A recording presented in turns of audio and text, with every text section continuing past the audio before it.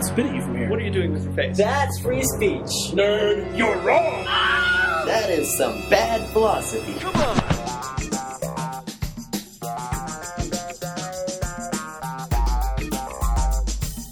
Bad Philosophy, Episode 13, recorded on November 29th, 2008. Big in Scandinavia.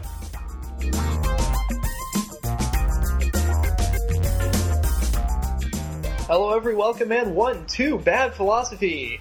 Coming at you over Skype this time, on the day after Black Friday, which we'll talk more about in a bit.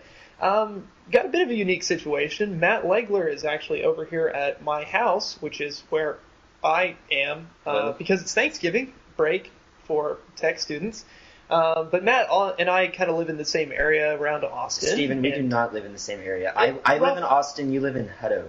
It's not even the same place. They're different places around the fine city of Austin, Texas. But anyway, Matt made the trek over to my house, and we are communicating on my laptop with Kevin Saunders via Skype.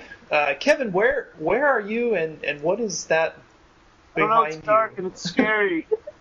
Yeah, so I'm in this attic with some friends. They're currently playing, one of them is playing Ogre Battle on the N64.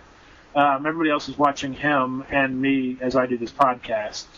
And they can listen in, so be aware of that. My sister is knitting as she does regularly. She's a witty little knitter. A witty knitter? A witty little knitter. Or it's a line from its reference to Doctor Who. You wouldn't get it. It's okay. Apparently. Backstory there is she knitted me my Doctor Who scarf, which is 18 plus feet long. And on the show, when Doctor Who wore the scarf, someone asked him where he got it, and he said it was made by so-and-so, some famous woman. A woman he called. Yeah, we're having a few issues over Skype right now, but we're going to try to grin and bear it for this episode, just because we're, a few hundred miles away from each other. This makes me want to ask, what kind of bandwidth do you get out here, out in the middle of nowhere? Out in the middle of nowhere, we actually have a 3 megabit connection, which is relatively new. That's exciting. But Kevin, what type of connection are you on?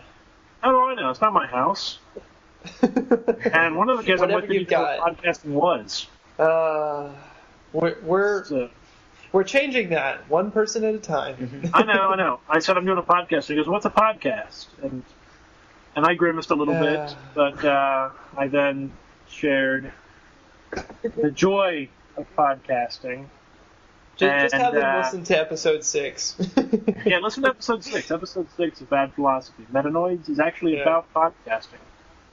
So check it out. And speaking of one person at a time, or not one person at a time, Black Friday was yesterday, and it was definitely not one person at a time through the doors at shops across the nation yesterday.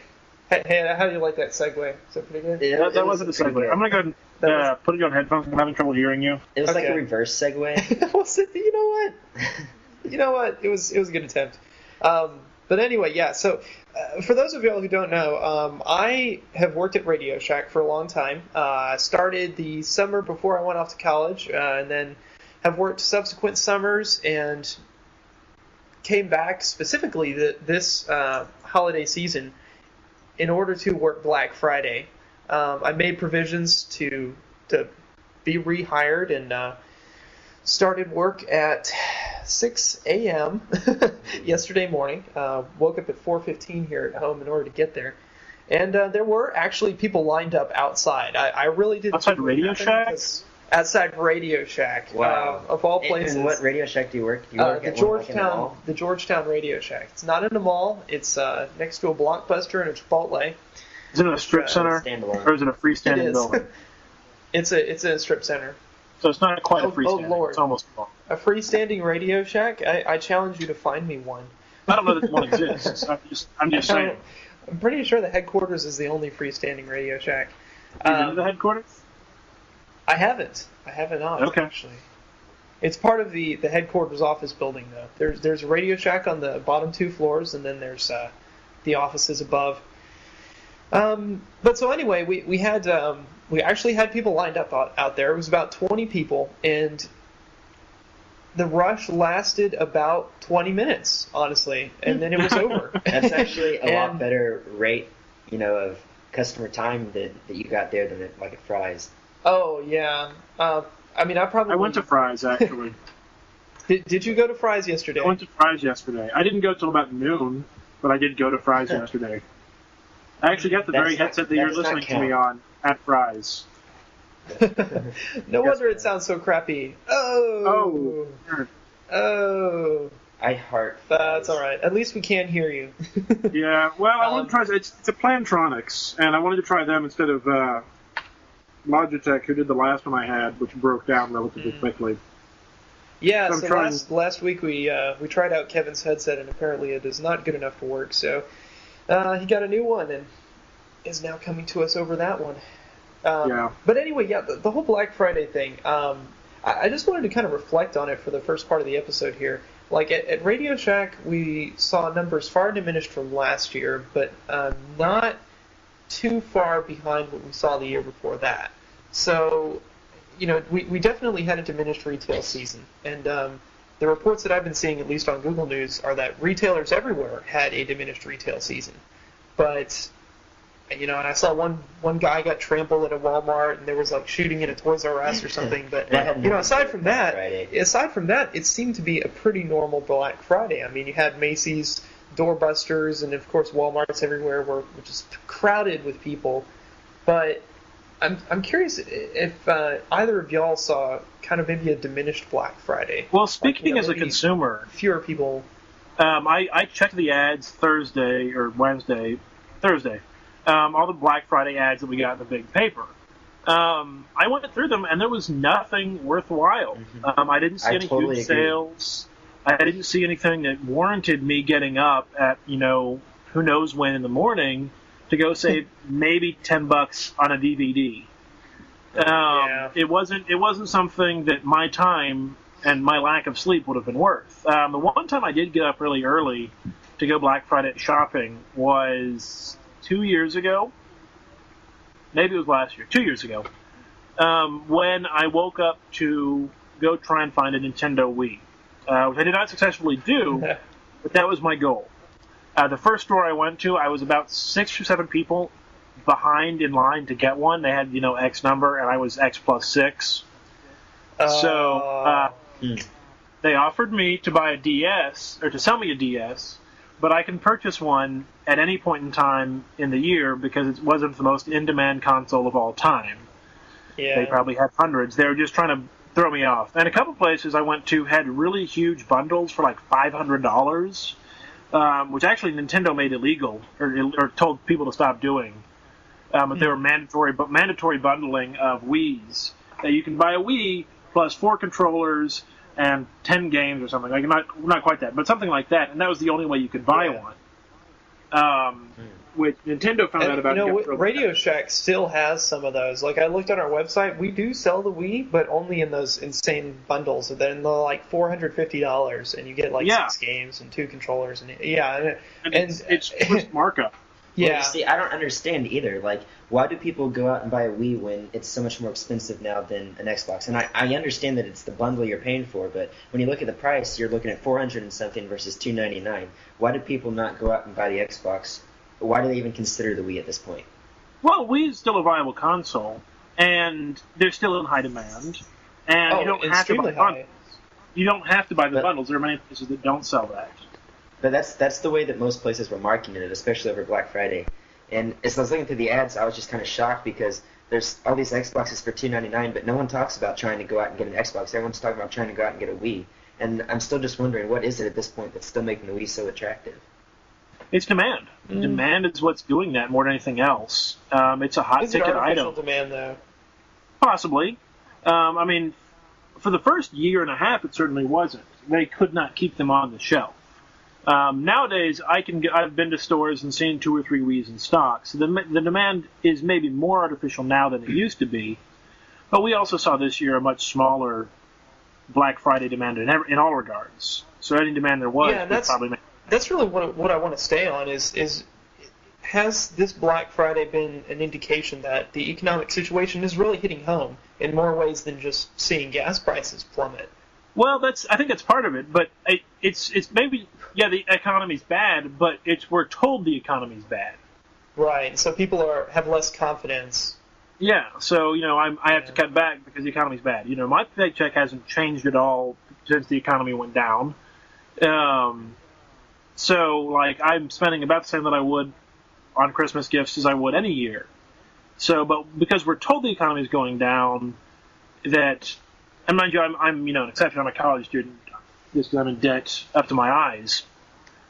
So there's that, but we're told the economy is going down, and so we say, well, we got to tighten our belts, we got to spend less. And I think Black Friday did see some of that. Yeah, and it definitely is more of a perceptive change. I have to say, the people who came in there were still buying a ton of stuff, but there were fewer people buying. Was the thing. Yeah. I believe some people decided, maybe this year I'll cut my trip to Radio Shack, or maybe I won't spend as much time in Walmart or something. Yeah. But it really could have been anecdotal. Like we're in a location next to two outlet malls, really one major outlet mall, which is in Round Rock, and they opened at midnight. All of their stores. So. They had us beat by 6 hours. Wow. And the people who showed up, I think, for our opening were, the people getting out of there who were like, oh, yeah, Radio Shack opens at 6. Let's go get a couple things from there. Let's hang around for that. Sure. And we probably had people coming pretty consistently for about 3 hours after opening at 6. Yeah. But I have to say, it was, just comparing our numbers, it was down. Across the district, though, Radio Shack did pretty well. We were one of the lower stores in the district, and some of our other stores did good. But, as a whole, everything seemed to be down just a little bit. And I talked with some other people, and other people who work in retail, friends of mine, and they said, that it was busy, and it certainly had that Black Friday feel, but just a little bit curved. Do your friends that work in retail work in tech retail or like clothing? Technology. I have one friend who works at Walmart, one at Best Buy. Okay. Those are both pretty big Black Friday stores. Right. Yeah, but a lot of what I saw was that in the tech industry, everything that's out there, everyone already owns from last year. Yeah. And so there weren't any big hot ticket items. Year. No, we had no new console releases. We didn't really have any new technology out, at least not that people could get easily. Like an iPhone or a new type of a new little gadget, something like that. Radio Shack tried to kind of mark down some of their more gimmicky things, like their toy robots. Toys sold really well, I have to say. Really? But they always do for Christmas. Yeah, toys are big. I sold seven webcams this afternoon. Wow. to some people who were like, oh yeah, we're going to set up Skype with all of our friends and family, and we're just going to give them all webcams. Well, that's cool. So, it was pretty neat, but really just sporadic stuff like that. And I don't know, Black Friday, pretty typical, I guess, across the board. I don't know, did anyone die last year? Do y'all remember? Well, that death had nothing to do with Black Friday. They What, said the guy getting trampled? The trampling. Well, the trampling was, but the Toys R Us wasn't. No, the Toys R Us thing was just people got in an argument and decided to shoot each other. Yeah. I mean, that's the most obvious And conclusion. they just happened to be in a Toys R Us, which, I have to say, I can understand. Toys R Us kind of fosters this like repressant, just foreboding in me. I don't know. Toys R Us I go is in there, scary on Black Friday. I'm sure they were on the G.I. I did Joe Black aisle. Friday Toys R Us when I was looking for a Wii, and it frightened me. I was with my mother, and like we were afraid of getting separated and getting killed because the place was so tightly packed. This was again 2 years ago when Black Friday was more of a hit, but it was crazy. Like I was surprised. Like, I expected it to be bad, but Toys R Us was not one. Toys R Us isn't a store that hits my radar very often, and so I was surprised that it was as busy as it was. Because I was thinking, Best Buy, Target, Walmart, big box stores, which Toys R Us doesn't really seem like a big box to me. It's a toy box. It is. It's the big toy box. I could be wrong, but that's just how and there really is. They really have no direct rival other than Walmart. Like there isn't another. The closest thing is KB Toys. Yeah, but that's involved. It's the closest thing. And it's a much smaller venue. They have far less space for overstock and such. Mm-hmm. But besides that, I mean, you had the rushes everywhere. You had the frenzied deals. You had the shoppers. You had the moms who camped out, and it was, it's pretty typical American Black Friday. As Matt pointed out, there is an interesting thing that some markets are more like Black Friday prone. Things like technology, clothing is a big one. A lot of clothing sales. You mentioned Macy's. The Macy's Day Parade, Thanksgiving Day Parade, was rickrolled by the one and only Rick Astley. Yes. Oh my God! It's a fun story. It's been just. I was making an earlier point. I was making an earlier point, which was that for Barnes & Noble, Black Friday was not a big deal. It was it was an everyday thing. We didn't have big sales. We didn't open early. We just opened. The big day, of course, for Barnes & Noble, which is ironic in its own way, was Mother's Day. Yeah. Mother's Day was always a big seller. So that, but no, point. But if we want to, we can focus on the Rick Astley thing. Yeah. What happened there? Okay, well, or maybe I should let Matt talk about it because you're cutting out like crazy right now. I don't know the details of it. All I know is it happened. What? All I know is it happened. All you know is it happened? Yeah, I didn't read the story. Do you know any details, Kevin? I know all the details. Okay, well, try to convey them without cutting out. Right. I will speak slowly and clearly. Stop me if I need to repeat something. No, don't speak slowly or clearly. Just speak normally, and we'll hope that you speak normally. Right. Okay. Yeah. Macy's Day Thanksgiving Parade. When it's televised, each float comes to a stop and does a little performance thing for the TV. Correct? Yeah. Correct. The Foster's Home for Imaginary Children float, which is a television show on Friends. Foster's Home for Imaginary Friends. I've been corrected. Is a show on Cartoon Network about imaginary friends. That float comes rolling up, and they're singing a little song, and like record scratching, stop, and Rick Astley walks out of the door on the float, the door of the little house on the float, and starts singing his song, Never Gonna Give You Up. And he sings, the first verse and a chorus or something. Like, he sings it, and it's hilarious to those people who watch, who know what's going on. The rest of the people are just like, what? What? And then one of the puppets goes, I like Rickrolling, at the very end. Because I think that was something that puppet does. And I don't know if it says, like, Rickrolling, but I don't know the show at all. But it was very moment. And the announcer, I don't know if somebody told him immediately or what, was actually aware of what happened. And he goes, the Foster's Home for Imaginary Children, Friends, just Rickrolled you, and he laughed. And so I don't know exactly how aware of it he was, but he did call it a Rickroll, which I thought was pretty impressive. Good. So, and of course, Rickrolling has gone mainstream.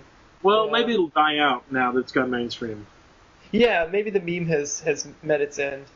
That's usually what happens. Somebody apparently ESPN has started using, what term was it?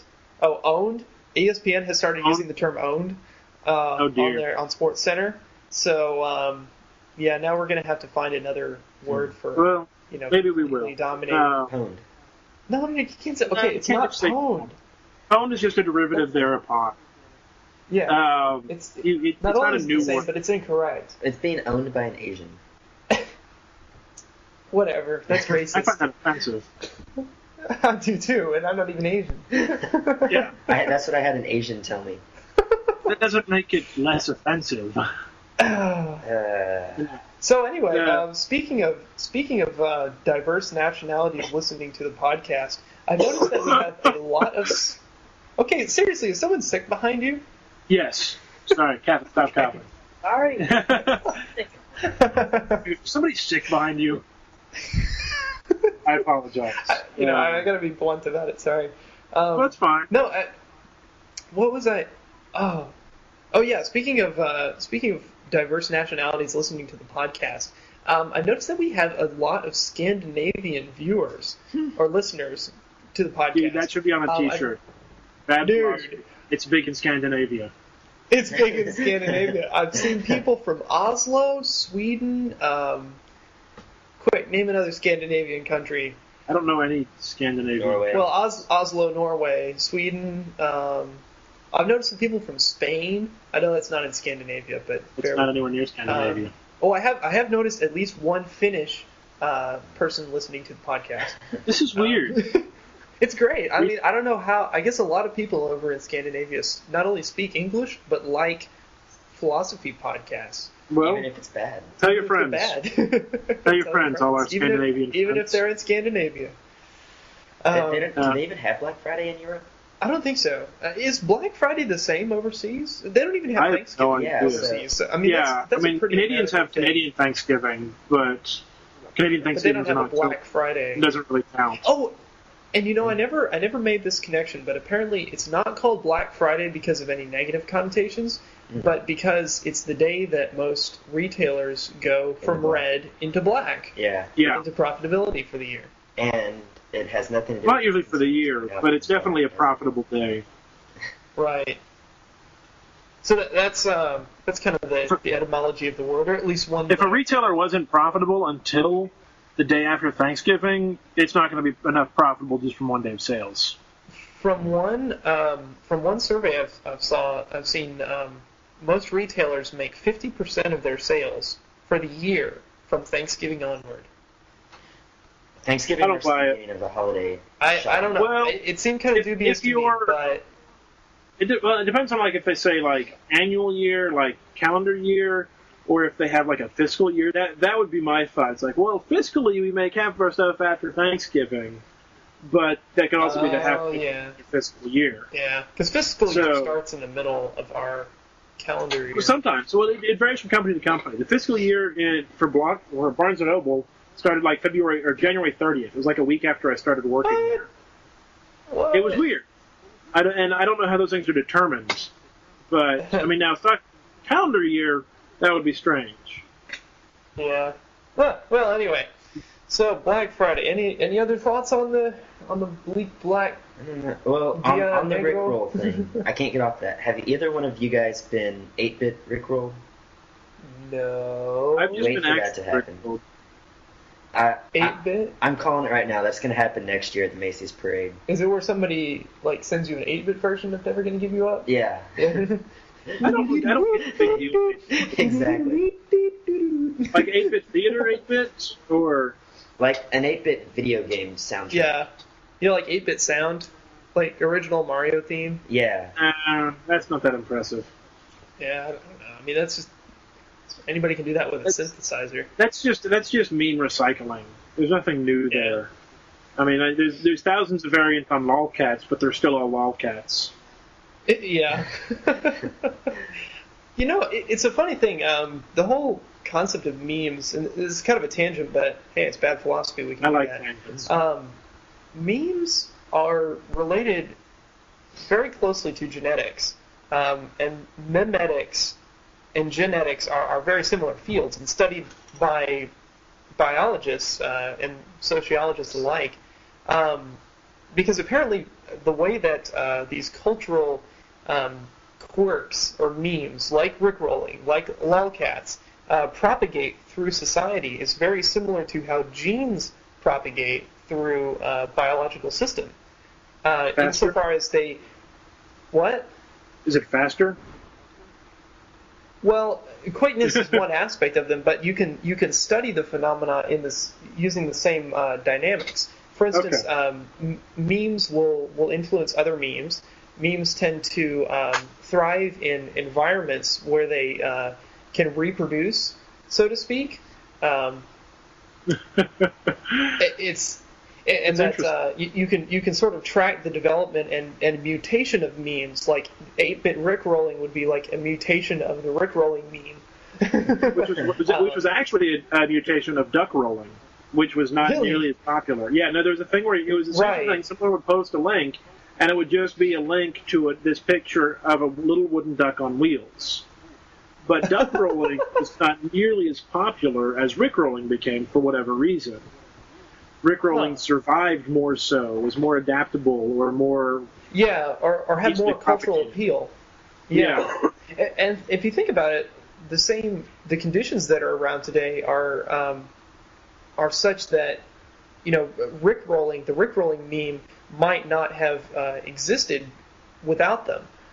If you imagine, say, 15 years ago, shortly after the song actually came out, it would have just been, you're linking to that video of that one song. I mean, it's not as endearing, or you don't have the possibility of it spreading as easily. The internet has certainly been one of those conditions, I guess, which have favored meme development and just accelerated it beyond anything that we've seen in the past.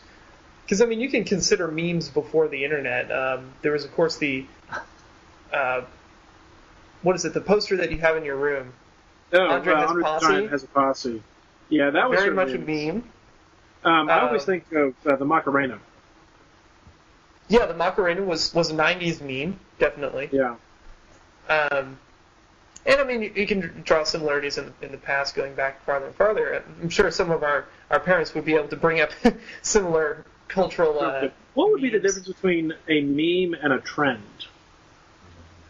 Memes are closely related with trends. And I think they could be synonymous in certain scenarios, but trends seem to have more of an engineered aspect, I think, or maybe more of a widespread aspect. Like, once a meme becomes a trend, it tends to lose sort of its appeal.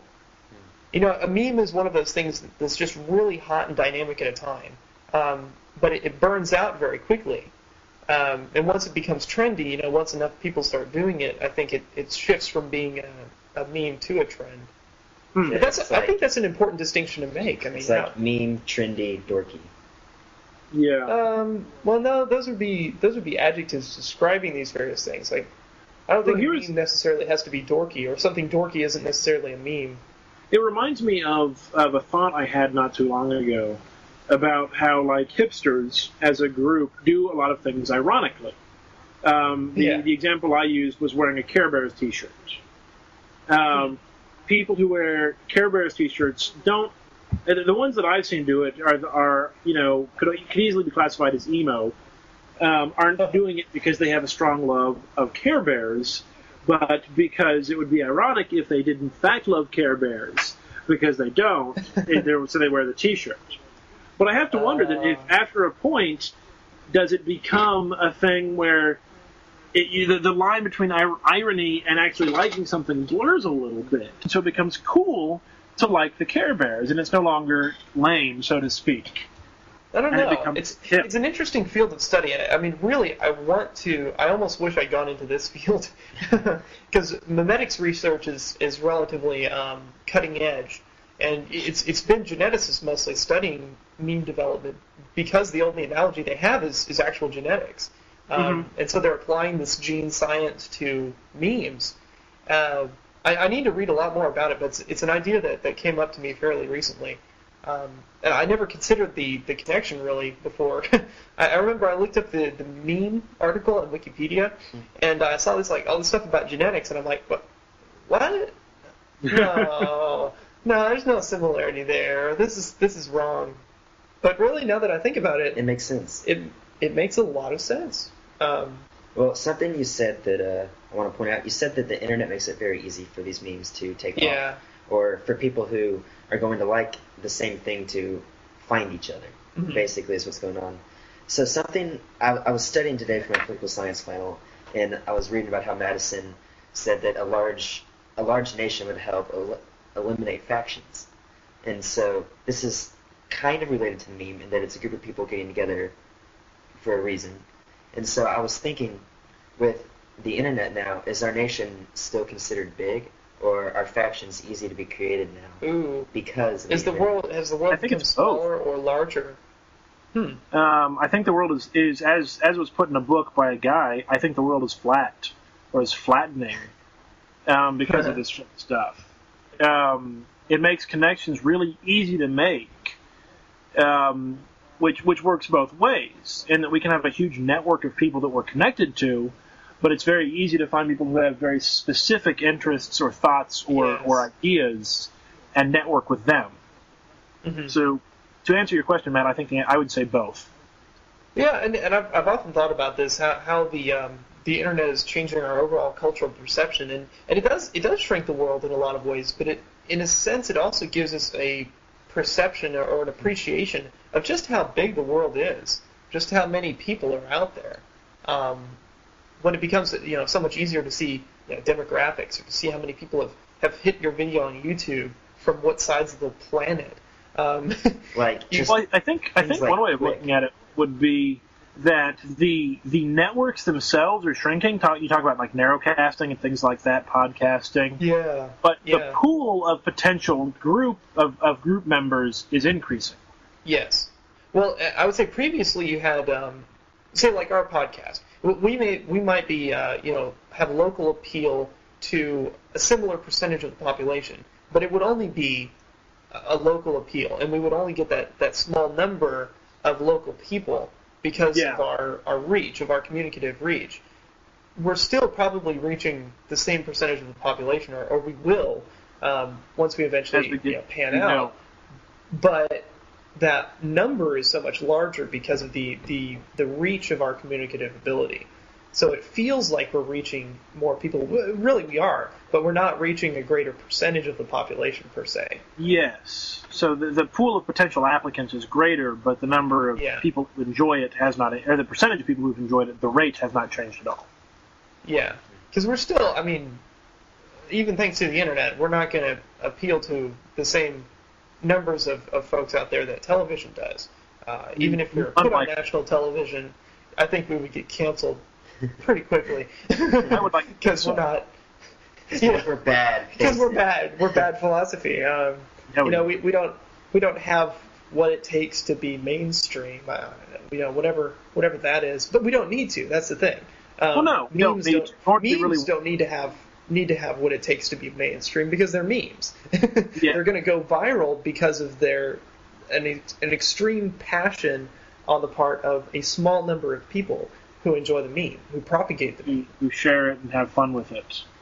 Right, and that's a crucial difference. And who knows how many memes have died in the past as a result of just not having enough appeal to people around them. Whereas are there any memes that haven't died, or are they just memes that haven't died yet? Well, it's kind of hard to say. What constitutes a meme dying?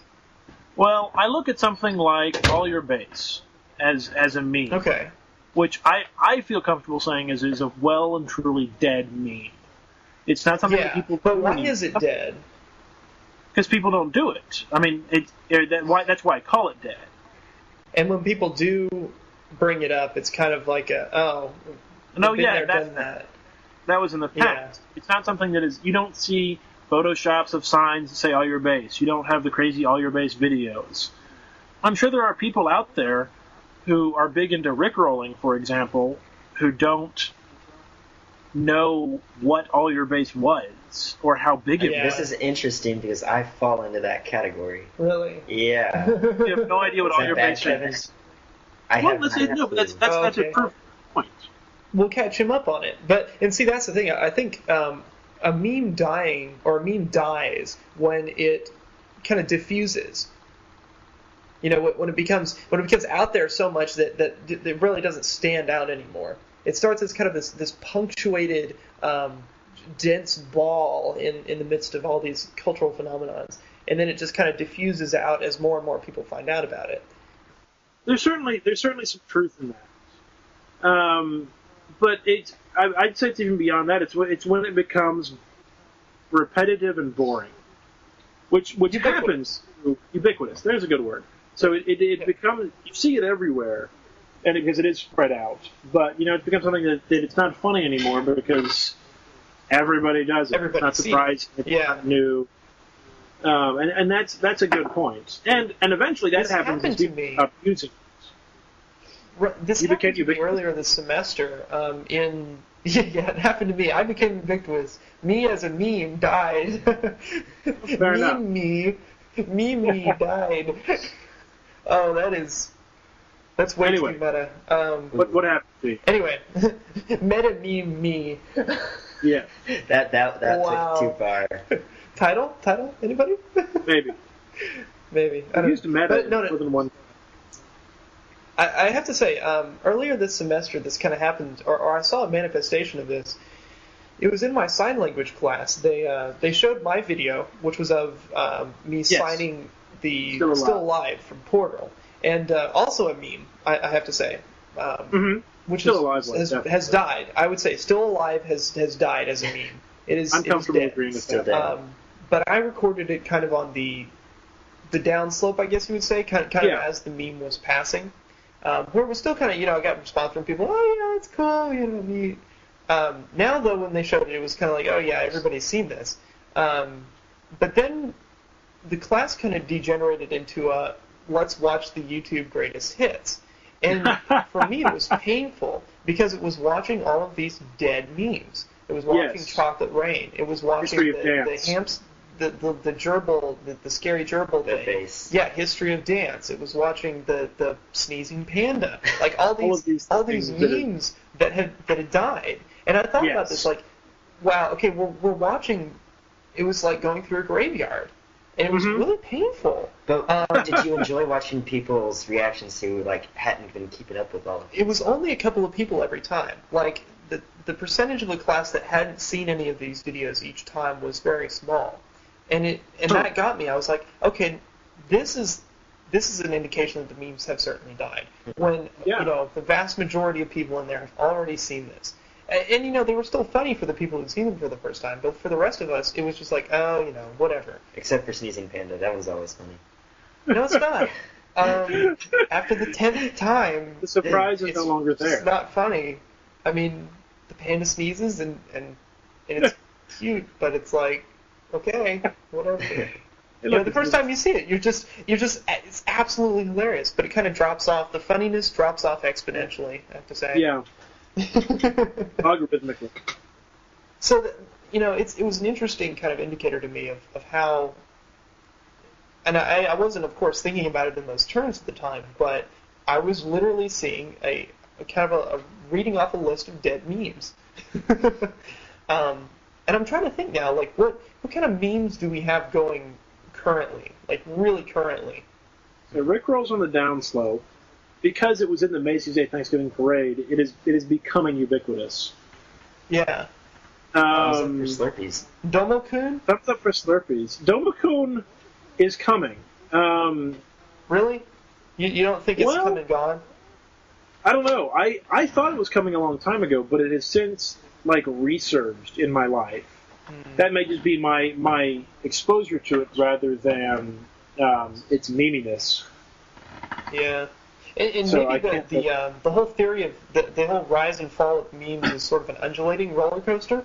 Like memes sort of have these mini bursts of memity, and then kind of go down and then surge back And up. become and retro. eventually- Yeah, then become like retro memes, which I would say All Your Base is sort of a retro meme because I've seen it resurge a few times. See, I haven't. So. but locally, like it's not a universal resurgence. Oh, certainly So not maybe- the same. Almost meme aftershocks. Yeah, and I get a lot of that with Portal was Still Alive. Like I still get friends who are like, "Oh my God, have you played Portal? It's so amazing." Yeah, and like Yeah. the song at the end is amazing, and I'm like, "Yeah, it was amazing a year and a half Done ago." But, I would love to see a modern study of meme theory, and I'm sure it's out there. I'm gonna have to research it now, because it's just fascinating. I mean, looking at how it is really a study of trends and culture and society, and a uniquely internet phenomenon. It's not uniquely internet. Because this is the same issue that's been in the music industry for years, where a radio station says, hey, that was the song that we played over on our station last year, and y'all are playing it as a hit now. We're past that, and then they look at that as a meme that was real popular with a ton of people that listen to their station when they started playing it, and now to them it's old news. See, I always had a problem with music, though. I always thought it was sort of like a self-fulfilling prophecy sort of thing. The radio stations get paid to play certain songs, and those songs then get more exposure to people, and then become popular, and so the radio stations play them more, and it just, it sort of rises it recycles upon itself. a peak, and then, yeah. And top 40 is top 40 because we say it. Memes sort of do that, but I don't think you have that same sort of artificial proliferation. There's a large element of democracy with memes. Yes. In that people choose to upload them, make them bigger. It's what you hear on the radio a lot is you hear that because somebody paid for you to hear it. Yes. Yeah, but at the same time, if you don't like it, you're going to change the station. I mean, you always have more than one station to listen to. That option exists. People don't exercise that right, though. No. A lot of people are lazy. I'm lazy. I don't know. Do you think they're lazy memes too? Like I would think Dig is sort of like a subculture of mainstream. Like Dig is mainstream among the internet crowd. If something gets on Dig, it's it's going to get its popularity. But it's kind of the sub-Dig stuff now that's the real memes. Once you've seen something on Dig, it's almost as if you're seeing it on CNN. Just not quite. Definitely on the downslope. For the internet crowd, at least. Yeah, it's definitely on the downslope. I don't know. Is 4chan? What do you think about 4chan though? Is that sort of a meme farm? There's certainly evidence to that fact. Duck rolling and Rick rolling both got started there. I can't say all your base did, but there's a lot of it there. Lolcats got started there. How do we really know that they got started there, or did they just get launched from there? They got propagated there. Is that a better statement? Perhaps. Because 4chan has the ability to take any idea and drive it into the ground. Yeah. That's what they do. So it certainly helped. I don't know. It just seems to me, though, that 4chan is one example of, perhaps a meme farm, but not necessarily a meme seeder. It's 4chan is like an incubator for memes. They arrive at 4chan kind of already in this sort of fetal stage. 4chan's a mythical area anyway. I mean, it's kind of got this stigma and this status. I don't know. I view it as mythical. I've never actually been there. I want to say I want to go to 4chan now and see what it is. Yeah, a lot of people refer to 4chan without knowing exactly what it is, and I'm one of them. Yeah. So, yeah, we'll have to go to 4chan and check that out. I don't know. It's definitely not a place for kids. Do you guys find that y'all do that a lot, where you talk about something without knowing what it is, specifically related to something internet-based? Oh, hell yeah. Not as much with internet-based stuff, but definitely with life in general. I think people, if you haven't realized that we BS a whole freaking lot on bad philosophy, you haven't really been listening. You're a lazy Make it up as we go along. And really, we challenge you to call us out on our BS because we have a comment system for a reason. Yeah. If we say something that is blatantly wrong, tell us, please. Let us know. Comments on the blog. Yeah, we do. We do have a way. Yeah. Feedback. I've commented once. However, if you were listening because you just like hearing BS and laughing about how ignorant we are, that's cool too. Tell your friends. Yeah. Tell your friends about it. If your friends like BS, tell them. We're the place to be. I'm thinking now about the relationship between. Do you think going viral is just a description of a meme, perhaps, sometimes, or a stage of a meme? It can be. Going viral. I will say, going viral is a stage of a meme. It's something that happens to memes that makes them full memes. It's part of the gestation cycle, I would say. However, you can go viral and then burn out real quickly. Definitely. Which is something that, when something goes viral, like, or if it's intentionally made to go viral or is pushed towards that, kind of like we did on episode 11, it has that possibility of happening and then dying out real quickly.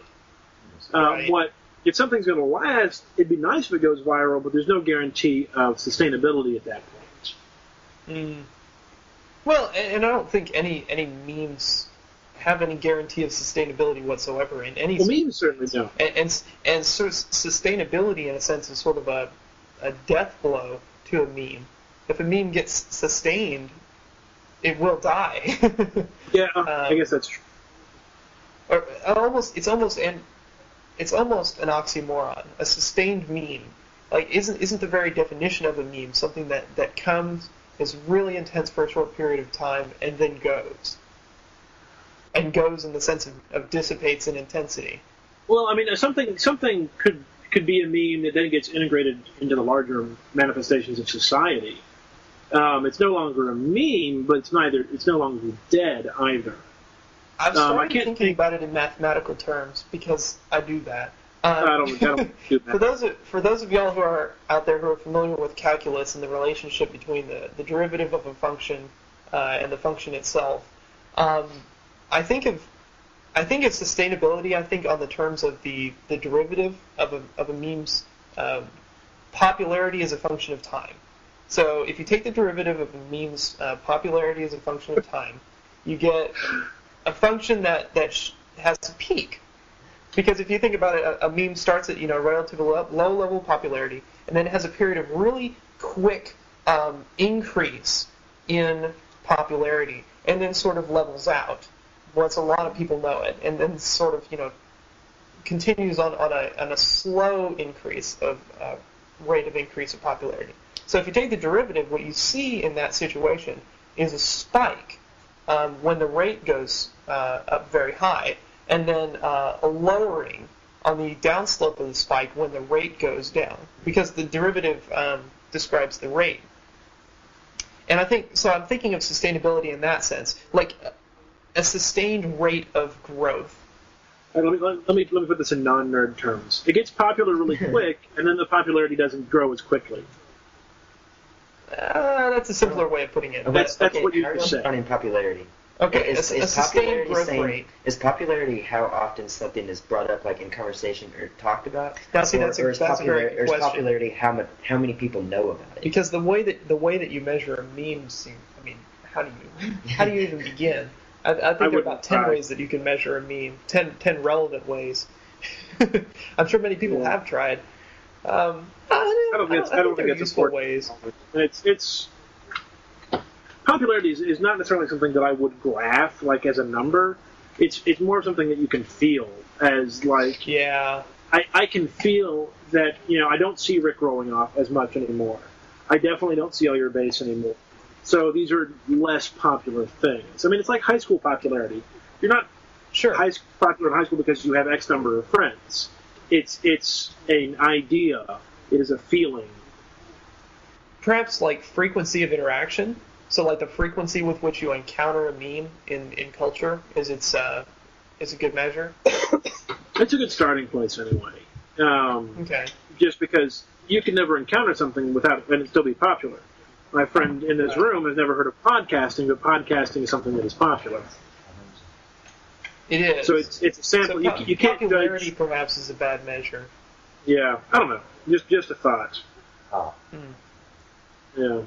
Great. I'm getting all kinds of ideas for like an alternative to my senior thesis now. You're gonna switch that around. It's far too late for me to start on it. You gotta do what you did. I gotta do what I'm dedicated to. What topic are you doing?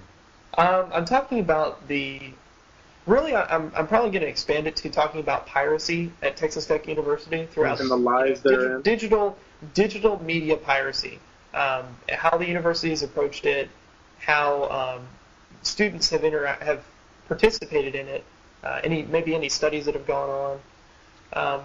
Kind of looking at the history, the past, and the present, and maybe the future, but putting that all together. And I guess it's sort of related to memes in a sense, and I might talk about it for a couple of pages, because certainly Napster was a meme. Definitely. Or, I don't know, was Napster a meme? I would say it had certain meme-like qualities in that its popularity was spread via word of mouth and via usage. And the more people that used it, the better, quote-unquote, it got. And when Napster was gone and then came back as the new service, it was definitely trying to capitalize on the name of that meme. Yes. It's something that Napster will be equally useful no matter how many people are using it now. Yeah, it was far more interactive in the early days. Because it was sort of a way of measuring. I think the music industry could have used it to much to their advantage. Looking at the popularity of songs, looking at what people were downloading in huge supply, in huge numbers. But they realized its potential. I want to make a reference to a novel that everyone here should go get. It's free. It's called Eastern Standard Tribe, Tribe. It's by Cory Doctorow. You can check it out at craphound.com. He releases all of his stuff for free. You can also buy it, and feel free to do so. It's good stuff. But there's something really interesting. I can't remember the details of it, but it actually used file transfer of music, and it kind of built up a business plan that could make it profitable. Which it was in a very specific market, but it was kind of a combination of, say, Pandora and Napster for cars. That's a really broad and strange log line, but Cory Doctorow does a much better job of explaining it in the book. It's not really the main plot point of the book, but it is something that is discussed and is useful. Or it was a very interesting idea. Just wanted to throw that out there. Yeah, there's one more to add to my list. Yeah.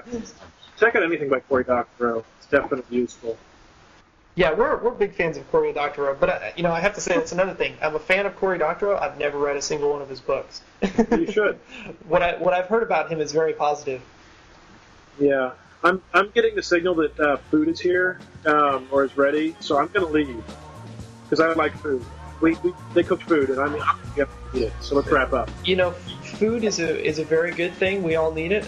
We're all into it, and it's a good excuse to wrap up this episode of Bad Philosophy.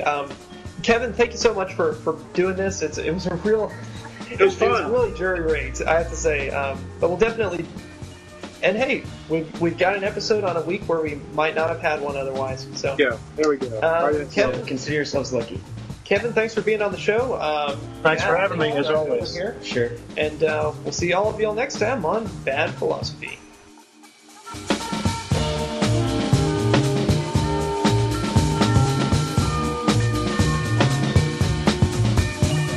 Okay, Arwen, you're going on the floor now. Wait, your cat's name's Arwen? Yeah. Black, like black hair. The dog that lives here is also named Arwen. Did you get that as well? Really? Yeah. Really? Yes. Has been named Arwen its whole life. I've known it for many years now. He. She. Okay. She. All right.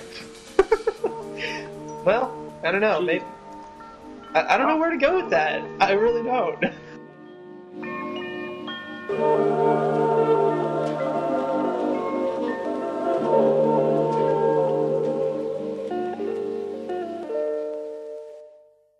BadPhilosophy.com. I'm a metamemeticist.